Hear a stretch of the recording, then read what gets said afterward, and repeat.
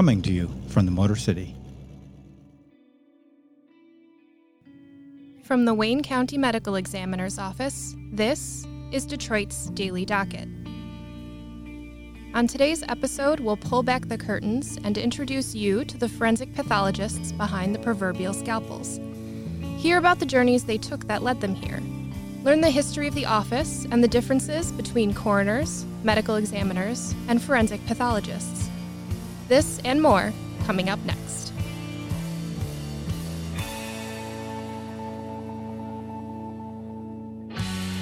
Thank you for joining us. I'm Dr. Lachman Sung, and I'll be your host for this very first episode of Detroit's Daily Docket. We are joined in studio today by our Deputy Chief Medical Examiner and originator of this podcast, Dr. Lee Lavity, and Assistant Medical Examiners Dr. Omar Reyes and Dr. Milad Webb. There's so much to cover that it's hard to know where to start. I'll begin by introducing you to our building. We are located at 1300 East Warren Avenue in Midtown Detroit, and when you look at the surrounding buildings, it's a little funny because we're sandwiched right in between God and money. What I mean is to our immediate west is the Warren Avenue Missionary Baptist Church, and to our east is the Detroit branch of the Federal Reserve Bank of Chicago. In thinking about the content of this podcast, when the four of us sat down to brainstorm ideas, there were so many stories and tales of the office. In fact, the building that we are sitting in today wasn't the first medical examiner's office. Dr. Lavity, can you tell us a little bit about the history and how this office came to be? Certainly. In order to introduce who we are, we need to say a few words about the history of the Wayne County Medical Examiner's Office, as it holds a special place in our hearts as well as in the field of forensics. In the early 1900s, the dead were housed in the basement of City Hall, where they quickly outpaced the available space. In 1926, the Wayne County Morgue opened in Detroit on the southeast corner of Brush and Lafayette. It housed both the Wayne County Coroner's Court and the mortuary, with the first floor containing the mortuary, which could hold up to almost 200 bodies, and the second floor containing the courtrooms. In 1927, an astounding 3,000 bodies were processed through this morgue. It was clearly a different age, where tuberculosis was the most common cause of death. Homicides comprised only 115 cases, and transportation deaths included railroads and streetcars, in addition to automobiles. Jumping to 1972, Dr. Werner Spitz became the chief medical examiner, and the office became the Wayne County Medical Examiner's Office. Dr. Spitz is considered one of the founding fathers of forensic pathology as a subspecialty or discipline of medicine, as it is practiced today. Let me take a couple minutes to expand on the concept of medical specialties, subspecialties, and how pathology fits into that. For me, an easy way to think about it is to imagine a tree. You have a large central trunk, and that trunk represents all that we know about the human body. From the main trunk, you're going to sprout off large limbs. Those limbs are the specialties, such as surgery, internal medicine, radiology, and pathology. The pathology limb further branches into clinical pathology and anatomic pathology. There's definitely overlap between the two, but a clinical pathologist more so works in the laboratory environment, where they use the analytical sciences like chemistry, microbiology, and toxicology. They make diagnoses on various fluids such as blood, urine, and sputum. On the other hand, an anatomic pathologist deals with the structures of the body, like the heart, lungs, and liver.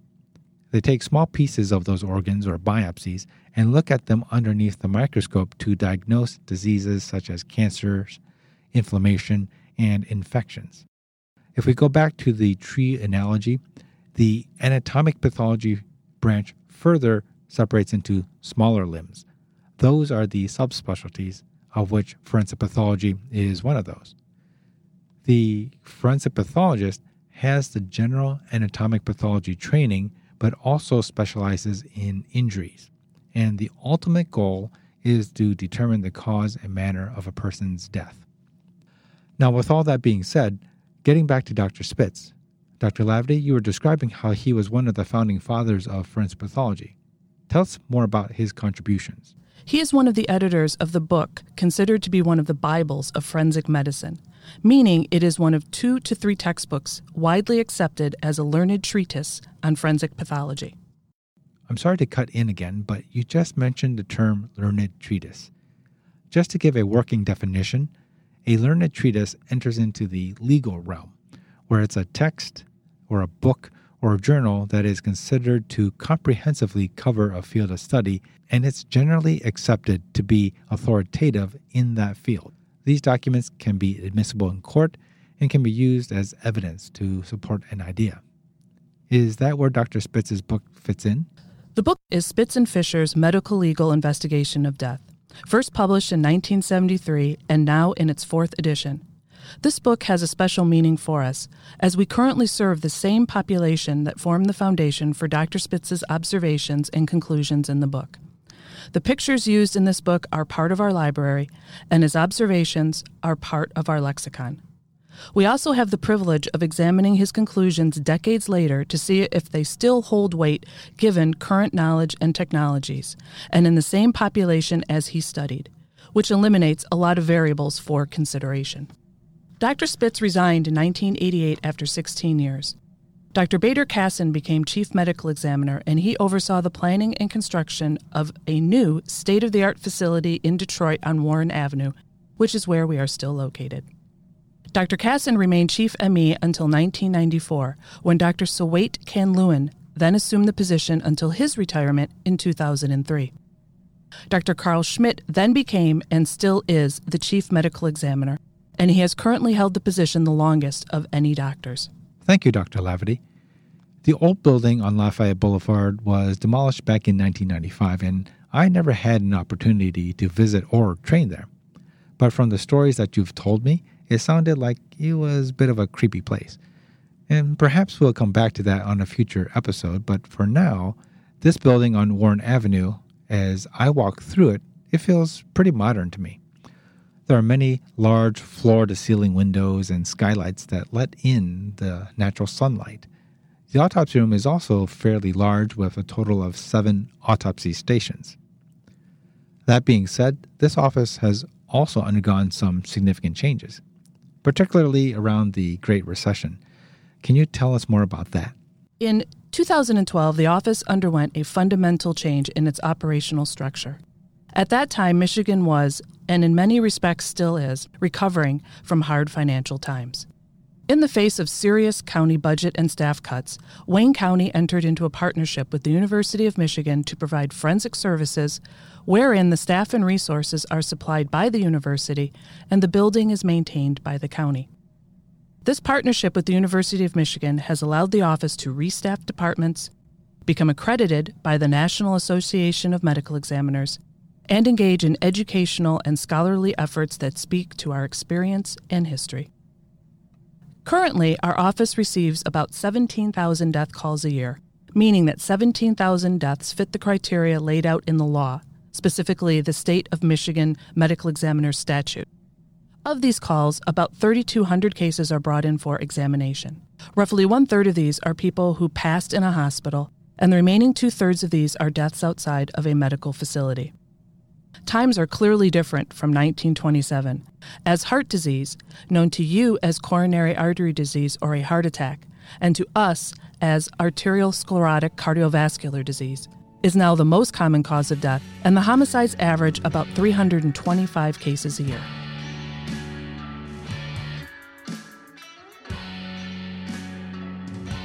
Now that you have a flavor for how this office came to be, let's transition into forensic pathology specifically. A subject that is particularly confusing is what the differences between coroners, medical examiners, and forensic pathologists is. I think part of that is because it's propagated in the common media, television, and movies, where these terms are used synonymously when they actually aren't. I'm going to turn the mics over to Drs. Reyes and Webb to help clarify this. Gentlemen? Thank you. Dr. Reyes, how are you today? Good. How are you, Dr. Webb? Great. Death investigation in the United States has its origins rooted in the English common law and the English coroner system, and was brought to the United States during the colonial period. There are 2 distinct death investigation systems within the United States. And based on our consumption of popular media and movies, like Dr. Sung was alluding to, it's very difficult for us to tell the difference. And so it's common for us to hear the words coroner or medical examiner used interchangeably. But like Dr. Sung was saying, there are considerable differences between these terms. The coroner dates back to the early 1200s and the Articles of Eyre during the reign of Richard de Lionheart. However, the coroners at that time were considerably different than the ones that we're used to today. They consisted of 3 knights and a clerk, and they attended death scenes and ensured suspicious deaths were being properly investigated. However, duties included holding inquests, assessments for tax purposes, obtaining arrest warrants, confiscating property, and enforcing laws. In the United States, it wasn't until the 1860s in Maryland that there was a law passed to require the presence of a physician at an inquest. Now, you might be asking, like, what is an inquest? And an inquest is a formal investigation or a hearing where a jury will hear the facts of a case and make a decision on the cause and the manner in a case. Because I don't practice in a coroner jurisdiction, I can't really say how often this occurs. It is, to my understanding, relatively rare. In the 1860s, actually 1868, a physician was elected as the coroner of Baltimore. And if you take notice, I said that he was elected. And that is a key distinction between coroners and medical examiners, which Dr. Reyes will mention. It was in 1890s that physicians who were conducting autopsies for the Baltimore coroner were referred to as medical examiners. It was not until 1918 that we got the first true medical examiner system in New York City. And since that time, the idea has really spread to much of the country.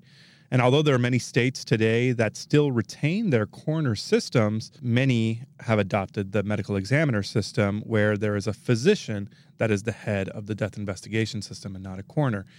It's important to point out, though, that many states are actually mixed and have both coroners and medical examiner systems where larger population areas, for example, big cities, are covered by medical examiners and smaller counties and rural areas are under the jurisdiction of coroners. Let me talk about the differences between coroners and medical examiners. A coroner is an elected official who makes rulings as to the cause and manner of death in cases that fall under the coroner jurisdiction. Coroners are usually elected for a term, typically 4 years. Most states let them serve innumerable terms. Only Colorado, Indiana, and Idaho have term limits. Their responsibilities include being the head of the death investigation system, deciding which cases need autopsies, and then consulting a pathologist or autopsy physician to perform the examination. Coroners do not perform autopsies and typically are not individuals that have any medical educations outside the training that they received for their coroner duties. So, Dr. Reyes, can a physician be elected as a coroner? Yes, in some areas of the country, the coroner system has been modified such that the coroner has to become a physician. However, most doctors have little experience in certifying the cause and manner of death. So in the forensic community, there's a lot of discussion about the coroner sheriffs of California.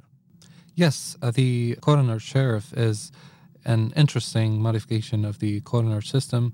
In numbers of counties in California, the coroner is also a sheriff. So if death happens in the custody of the sheriff, the investigation of this death will be done by the sheriff themselves. So obviously there is a potential for conflict of interest in these cases. In the medical examiner system, this conflict of interest doesn't exist because the medical examiner functions in complete autonomy from law enforcement and the legal system. That's right. A medical examiner is a physician who's experienced in the field of pathology and performs autopsies on selected cases to determine the cause and manner of death.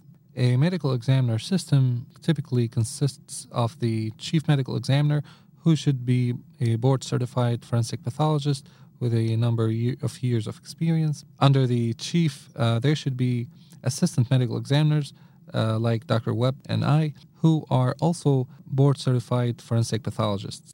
In reality, forensic pathologists and medical examiners aren't necessarily the same thing. And even though we use the term interchangeably, a forensic pathologist is a physician who has studied pathology with fellowship training in forensics especially. A medical examiner could actually be a physician that is not a pathologist, and a physician that may serve the community in a primary care setting, for example, a pediatrician or a family doctor. And depending on the area that you are in and the availability of medical resources, that is why some autopsy physicians are not trained in forensic pathology.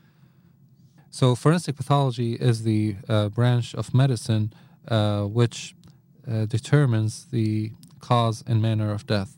There is a confusion in regards to whom fills the cause and manner of death on death certificates. In some jurisdiction where the forensic pathologist performs the autopsy, the coroner certifies the manner of death after the forensic pathologist assigns a cause of death.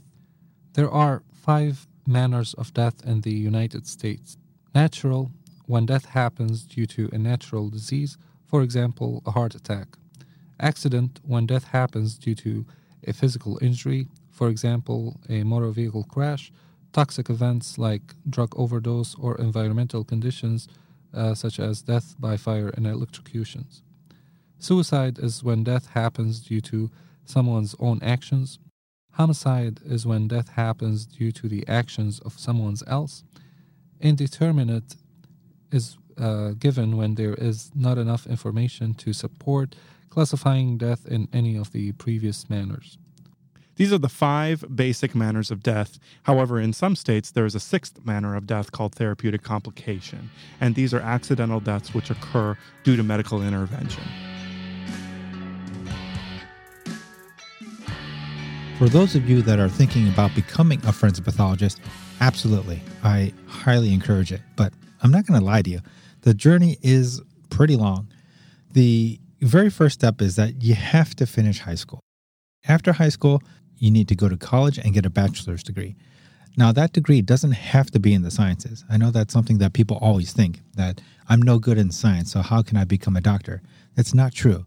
You can major in practically anything. I've known people that were art majors, dance majors, people in government who went on to become very successful physicians. After college comes medical school, and traditionally medical school is 4 years. After you've graduated from medical school, you need to go through a pathology residency. There's anatomic pathology, clinical pathology, anatomic and clinical pathology, and other types. But for a forensic pathologist, you have to have, at the bare minimum, the anatomic pathology training. And after residency, you have to complete a 1-year fellowship specifically in forensic pathology. I know that sounds like a lot, and it is. If you total up all the years of education after high school, depending on the type of residency that you choose, it'll be at least 12 to 13 years. I know it's not a decision that you can make very lightly, but it can be a very rewarding one. Now, all of the doctors here took different paths to becoming forensic pathologists, and we thought that by sharing our journeys with you, you'll get to know us a little better, and it might inspire some of you to go into this field. We'll start with Dr. Laverty. I am the only doctor currently in this office that has spent my whole life in and around Detroit and took the straightest path from high school to becoming a medical examiner. I decided I wanted to be a doctor in kindergarten, based not on what I thought about medicine as a career, but that it involved a lot of schooling, and at that age, I liked and excelled at school. When I got into college, I knew I had to take a lot of prerequisite courses in order to apply to medical school. I also knew that this was my one and only chance to study something other than science, so I made the decision to go to college year-round in order to take the prereqs while majoring in art history. For anyone considering a career in pathology, I strongly recommend taking art history courses, and not just the intro-level course, but a few upper-level art history courses. I recommend this for 2 reasons. The first reason is that art history is pictures, and these courses teach you the invaluable skill set of how to memorize a visual and break it down into its components. The art terms like subject, composition, materials and methods, and context are easily swapped for pathology terms like tissue of origin, architecture, and nuclear and cytoplasmic features. And having this skill set allows you to hit the ground running at the start of your residency. The second reason is that higher-level art history courses involve writing a lot of papers, a skill that most science courses do not fully develop. There is an art to writing so that your target audience understands what it is you are saying. In forensics, you have to write autopsy reports for the general public and scientific papers for doctors and forensic personnel. And you don't want to struggle with this if you don't have to. So once I got into medical school, I considered what a career in medicine would entail truthfully for the first time in my life. And I knew that I worked best when I am busy and do not have a routine, and I knew that I was looking for something outside of the box. At the start of the second year of med school, as part of the pathology course, Dr. Werner Spitz lectured my class on forensic pathology. This was the best attended lecture in medical school, as everyone wanted to see the pictures that were from his book. The overwhelming sentiment from my fellow classmates, though, was more along the lines of, why is forensics a subspecialty of medicine when any idiot could connect the dots in gunshot wounds? I immediately understood that in such cases, there are more important questions to be answered by autopsy, such as time of death, other injuries, drugs on board, than perhaps the wounds themselves, a fact that they all ignored or missed. But I was hooked. I then did an elective in forensic pathology at this office while in medical school to make sure I could emotionally and physically do the job, meaning that I could perform an autopsy. And I then set out to become not just a forensic pathologist, but one working in Detroit. And I researched and charted my path through my residency in anatomic pathology at the Detroit Medical Center and Wayne State University to my fellowship in forensic pathology here at this office. I was fortunate that there was an opening for an assistant medical examiner, a position that I held until 2011 when I became the Deputy Chief Medical Examiner. My entire career has been here in Detroit, and I've performed over 8,000 autopsies and have testified over 400 times in my career thus far. My primary passion, other than the casework, is education. So as soon as I became a staff medical examiner at the office, I oversaw the medical student and residents that rotate through the office. I revamped both the elective rotation for medical students and the required rotation for pathology residents. And we currently have a very engaging and dynamic educational experience that includes autopsies, going to scenes, observing court testimony, lectures, and research opportunities. When we partnered with the University of Michigan in 2012 and became faculty, we were able to engage in research projects that spoke to both our interests and our experience. I'm currently Clinical Associate Professor of Pathology at the University of Michigan, and I have authored 19 publications with at least 2 more in the works thus far. In 2015, I was approached by Colin Miller, Professor of Law at the University of South Carolina School of Law and creator of the scholarly blog Evidence Prof blog, to review a case. That case was Hae Min Lee, an 18-year-old woman who was strangled in Maryland in 1999. I knew nothing about her death or the subsequent investigation, but agreed to look into the case and answer his questions. Colin then asked if I would be willing to record our Q&A for their podcast. That podcast was Undisclosed, which investigates wrongful convictions, and it turned out that my opinion on the time of death was a bombshell for the case. I subsequently worked with them for 3 seasons, The State versus Adnan Syed, The State versus Joey Watkins, and The Killing of Freddie Gray. Working with the Undisclosed podcast was a positive experience for me as a forensic pathologist, and I began to realize that podcasts are a fantastic platform for educating a large audience. Why don't you go next, Dr. Webb? I was born in Tehran, Iran. My parents at the time were very concerned that I was going to grow up in a war-torn country. At the time, Iran and Iraq were in a pretty terrible war, and the war essentially ran itself out of money. But before that, it kind of seemed like an endless war. I was 7 years old when we were surprised to get our green card application. We sold everything that we owned, and we left Iran with one suitcase. We had some family that lived in the U.S. They lived in San Ramon and San Rafael. So they took us in for the first couple months that we were here in the U.S. My parents were both like high school educated, and they had more or less business class jobs like retail. My mother was like a secretary, but they couldn't translate any of those skills because they couldn't speak English. So they couldn't find jobs in the areas. But just across the Sierra Nevadas, there was big casino culture. So we moved to Reno, and my parents could get jobs doing pretty, low-level, entry-level jobs so that they could do something, make some kind of a living while they learned the culture and learned the language.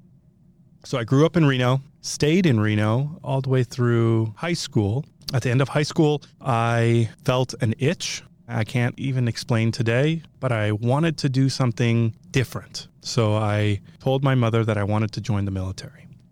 I was still a junior in high school. I wasn't even 18 years old. And if you're under the age of 18, you can't sign unless your parents go with you and they sign for you. I remember sitting in the recruiter's office and my mother crying. And the irony of the situation had just started to settle in for me.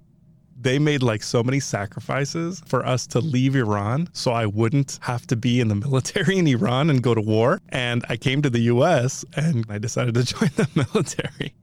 It was strange to have that conversation with them and tell them that, no, it's okay. It's not the same.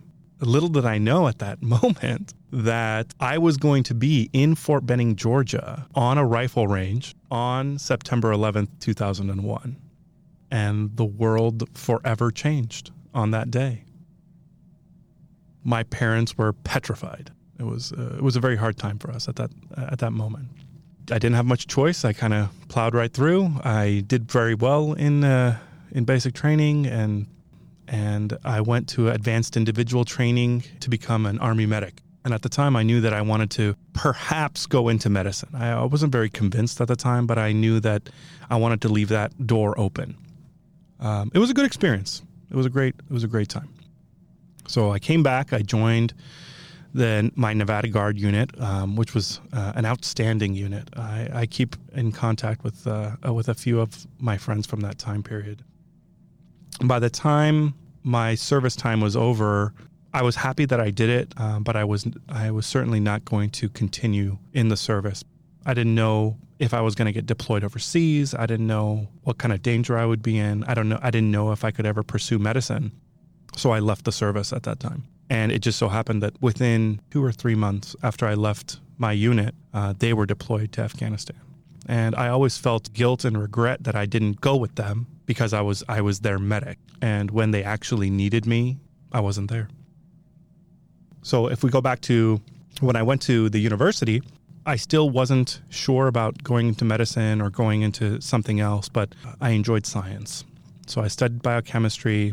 I did a minor in English, creative writing, because I really enjoyed writing at the time. And I'm glad I did. It has come in as a very useful skill in my academic life. I finished my degree in biochemistry in 2007. I took my MCAT, I applied to medical school, and I got in. Went to the University of Nevada School of Medicine. It is a smaller school. Because of the small class sizes, I got one-on-one experience with a lot of clinicians that I feel like I wouldn't have had those opportunities at much larger institutions. I was into my 3rd year, and I still didn't know what I wanted to do in medicine. I really did not connect. And I think that one influential mentor changes our perception of an entire career if we come across that person at the right time. And it was at the beginning of my 4th year, my university was having these lunch meetings where different clinicians from the community would come and they would talk about what they do. At the time, my only exposure to pathology was through lectures. Like most medical students, I found pathology lectures to be a little bit overwhelming. There's a lot of information that's just spewed at you, and it's kind of dry. And I had that moment that I had my very first mentor in pathology cross my path. at a time when I was really searching for a career. She told me about what she did. She told me about cutting frozens and looking at tissue and diagnosing cancers. And it was a side of pathology that I had never been exposed to. I didn't know anything about. Now I saw there was this world of pathology that was so big. It was the first time in really a couple years. I was super excited. And the second I left that lunch, I called my wife and I told her that this is what I want to do. I want to be a pathologist. And at the time, my wife was in residency for anesthesia. And she was like, really? Are you sure? You want to spend the rest of your life in a basement somewhere? And I told her, I'm like, no, you have no idea. Like, I didn't have any idea. But these people are really cool. These people are great people. My wife, she's academically, she's far more intelligent than I am. And she essentially got to pick what program she wanted to go to anywhere in the country. And she chose Michigan's anesthesia program, which is an elite program. And it just turned out that Michigan pathology is also an elite program. So, I was very blessed that everything worked out in that sense, and I got to go to Michigan and pursue pathology. I was a year and a half in, and I decided that I wanted to pursue more of an academic career, and I wanted to pursue something at a larger institution where I could be more specialized. So I told my program director that I wanted to transition from what we call APCP, anatomic and clinical pathology, to AP only. And I wanted to do neuropathology.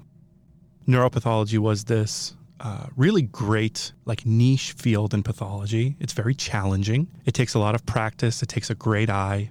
Unfortunately, the neuropathology fellowship was essentially off track from my schedule. And so if I wanted to do it, I would have a year where I would have to fill in with something else. And then the following year, I could do neuropathology. I spoke with my wife and I said, I did enjoy forensics. So maybe I can put forensics in, and that would give me flexibility to be able to do also neuropathology for forensic cases. I finished my anatomic pathology and I started my year in forensics. My year in forensics was broken in 2 different sites. In Ann Arbor at Washtenaw County Medical Examiner's Office, and then at Wayne County Medical Examiner's Office, which is in Detroit. Within a couple of months, I knew that this is where I belonged. I felt this energy about coming to work and doing the work and learning every day that I had never felt before. And I was so excited by it. What a blessing it is to find an occupation in which you are energized by and excited by. And every day you go to work and you look forward to growing in that profession and doing the best that you can do. And knowing that you're a part of this elite, really handful of people in this entire country that can do the work that you do. You are faced with some tragic events, some horrific events, and you are the professional that has to handle that and has to bring it all together. We are tasked with knowing everything that there is to know in terms of human disease and the condition of death, as well as know how to communicate that in the legal system, how to communicate that to law enforcement, and how to communicate that to family members. I don't know of any other profession in the medical spectrum of professions that has to be able to have those 3 different skills mastered. I feel very lucky every day that I get to come and do my job here at Wayne County Medical Examiner's Office. It's your turn, Dr. Reyes. I was born and raised in Damascus, Syria, where I grew up in a family of doctors who always valued and encouraged education and academic accomplishments. My dad was a pathologist and my mom was an internist. Growing up with doctors was a learning experience by itself. It was not uncommon for my parents to have medical discussions over family dinners, and it was interesting to me and my brothers to hear about it. We always looked up to my parents and wanted to become doctors like them. I observed my first autopsy when I was in the 6th grade. I watched my dad performing a fetal autopsy, and I became fascinated by anatomy and how organs develop. After finishing elementary school, I went to El Basel High School for Outstanding Students, which was the first high school established in Syria to provide education for superior students. There I was surrounded by many smart and talented students who pushed me further to excel in my studying. My hard work had finally paid off, and I was accepted in Damascus University School of Medicine. When I was in medical school, my older brother, who was doing a pediatric residency in the U.S., helped me with applying for medical rotations at his hospital. I remember arriving on a snowy night to Syracuse, New York, and it was the heaviest snow that I've seen in my life. Doing medical rotations there helped me a lot with understanding how the medical system works here. I wanted to follow my brother's steps and get a residency position, but I wasn't sure which specialty. After graduating from medical school, I certified my medical diploma and joined a research lab at Cincinnati Children's Hospital. During my time there, I helped with some lab bench work and basic research projects. There, I decided that pathology would be the best fit for me. I moved to Detroit, Michigan, and joined the Henry Ford Hospital Pathology Residency Program. During my pathology residency training, I was drawn to cutting and grossing, and after rotating through different subspecialties, I decided that a career in forensic pathology would be the perfect fit for me. After finishing a year of fellowship training in forensic pathology at the Medical College of Wisconsin, I moved back to Michigan and joined the Wayne County Medical Examiner's Office along with Dr. Webb. I love observing nature, and part of my job is observing changes to organs and noticing any abnormalities. Sometimes you can spot architectural similarities between nature and the human body, which is always fascinating to me. I'm very excited about our podcast and looking forward to share great content with you. Thank you. Oh boy, my turn now. In a lot of ways, it's actually ironic that I'm sitting in front of a microphone wearing a pair of headphones and about to tell you my story, because I'm an introvert and I would never be accused of oversharing. But here it goes. I want to start off with a classic question. What do you want to do when you grow up? I can say with certainty that I had no idea, no clue. I would have never thought that I'd be a forensic pathologist. In fact, to be honest, for much of my life, and that includes a good portion of my early adulthood, I didn't even know what a pathologist was, let alone a forensic pathologist. Through the years, I've given presentations and lectures and mentored students from all levels of education, and some of those students were incredibly driven. They seemed to have this laser focus on their career path. They knew all the steps that they were going to take and how to get there. And I can say that wasn't me. I can't really remember my very early childhood, but from what bits and pieces I do have, I spent much of my time just trying to fit in, not at all thinking about the future and what I wanted to be. I know it's going to sound cliche, and probably everyone, for at least one time or another in their life, suffered the same problem, that they just wanted to be like everyone else. My struggle was in reconciling my cultural differences. I'm a first-generation Chinese American from Hong Kong, and I lived in a handful of cities and states throughout the U.S., literally from coast to coast, California to Delaware. I didn't mind moving around, but I did spend a lot of time in areas that there were very few Chinese people. Inside my own house, things were fine, but when connecting to the outside world, it wasn't always so easy. Look at it this way. From a child's and adolescent's perspective, not looking like everyone else and not being like your peers can be pretty difficult. I rebelled against my parents. They tried to teach me to read and write Chinese, but I didn't want to do that. I wanted to be American. I wanted to speak English. And why do we have to use chopsticks and not forks? And did you know that slurping noodles in public only gets you strange looks? And no, I don't know Kung Fu. All that being said, I did try to share some of my cultural things with my friends, but it never really worked out as planned. For example, some Chinese people love to crack and eat watermelon seeds. It's like peanuts to them. One day I brought some seeds to school for my friends to try. I showed them how to do it and I gave them some. One of my buddies popped one in his mouth and ended up impaling his own gums. They were bleeding and he was crying, and all that attracted the attention of the recess attendant. And you can imagine how awkward it is as a little kid trying to explain to an adult that the seeds were just seeds and not some sort of contraband. Thankfully, as I moved into my oh-so-mature teenage years, the desire to be the same started to fade a bit. I attended a very small high school, and for some, I know that'd be torture, but for me, it allowed me to take a much more active role in my school and in my community. In the end, I did pretty well in high school, and I was all set to go into chemical engineering. But practically at the last minute, for some reason, I decided not to and instead went to Alma College.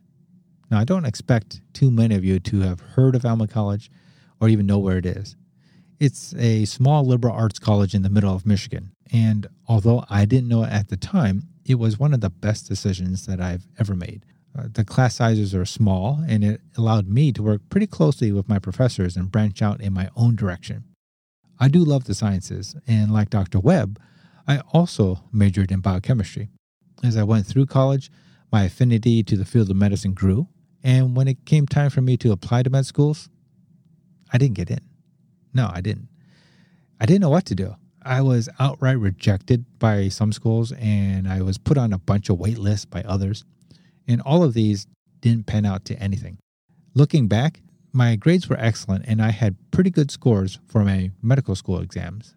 And although I'll never really know, I think it was that I wasn't able to separate myself from the sea of other applicants. And that's ironic, because for all of the time that I spent in my youth trying to be like everyone else, it's really the differences that make us unique.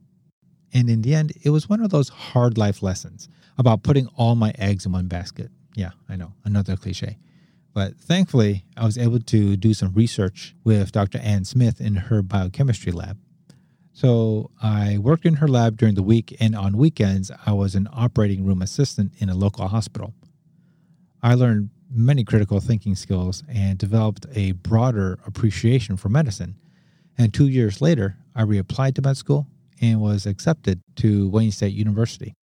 My path to med school was a little meandering, but I strongly decided on forensic pathology after receiving a lecture about it in class. After exploring it more, I felt that the combination of medicine, the judicial system, performance techniques and procedures, and the mental aspects of the field really fit my interests perfectly. Now, it just happens that it was Dr. Laverty, the very same person sitting next to me right now, who gave that talk. And she and I have discussed it a time or two, and although she will deny it, I credit her for igniting my personal interest in forensics. I've been very fortunate. My fellowship training was here, and it was excellent. The high volume and wide variety of cases was exactly what I wanted and what I needed. With my wife encouraging me and supporting me every step of the way, and all of the teaching that I've received from the doctors, autopsy technicians, photographers, investigators, and clerical staff here, I've been able to grow and help others grow in forensic pathology. Now that you know a little bit about us, you might be asking, why are we doing this? And aren't you busy enough? Well, sure, everybody's busy, but we are passionate and we are dedicated to what we do. We believe in education, and by education, we want to educate not just those medical students and residents who rotate through our office, but the general public. We spend a significant portion of each day talking about cases and sharing findings with each other. It's how the newer doctors in the office gain experience and how us old dogs learn new tricks. Plus, we like each other. We want to bring forensic pathology in our work to everybody else.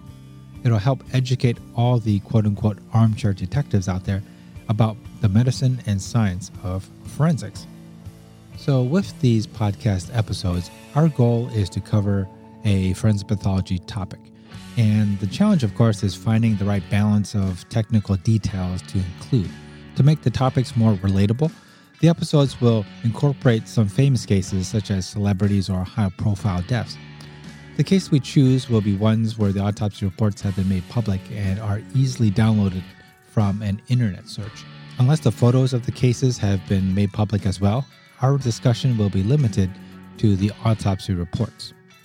Of course, during future episodes, we may go back and revisit a case and discuss different aspects of it to illustrate multiple different forensic points. We'll also invite other medical examiner employees, consultants, and experts as the topics dictate. we rely on our experience to render opinions. However, one thing we are specifically not going to do is discuss any case within our own jurisdiction here in Southeast Michigan, or ones which we have been consulted on, regardless if the autopsy report has been made public. We're doing this to maintain the privacy of all of the families that have come through our office. We have 8 episodes planned or in the works for this first season, and we hope to see you back for episode 2. Thank you very much. Thank you for joining us on Detroit's Daily Docket. If you enjoyed this episode, please subscribe now wherever you get your podcasts. If you want, rate and review this podcast and share it with your friends. Follow us on Twitter and Instagram at Detroit's Daily Docket. Our theme song is Living by Read the Sun, and our podcast cover art is by Hollow Wicked Prince. Thank you for listening.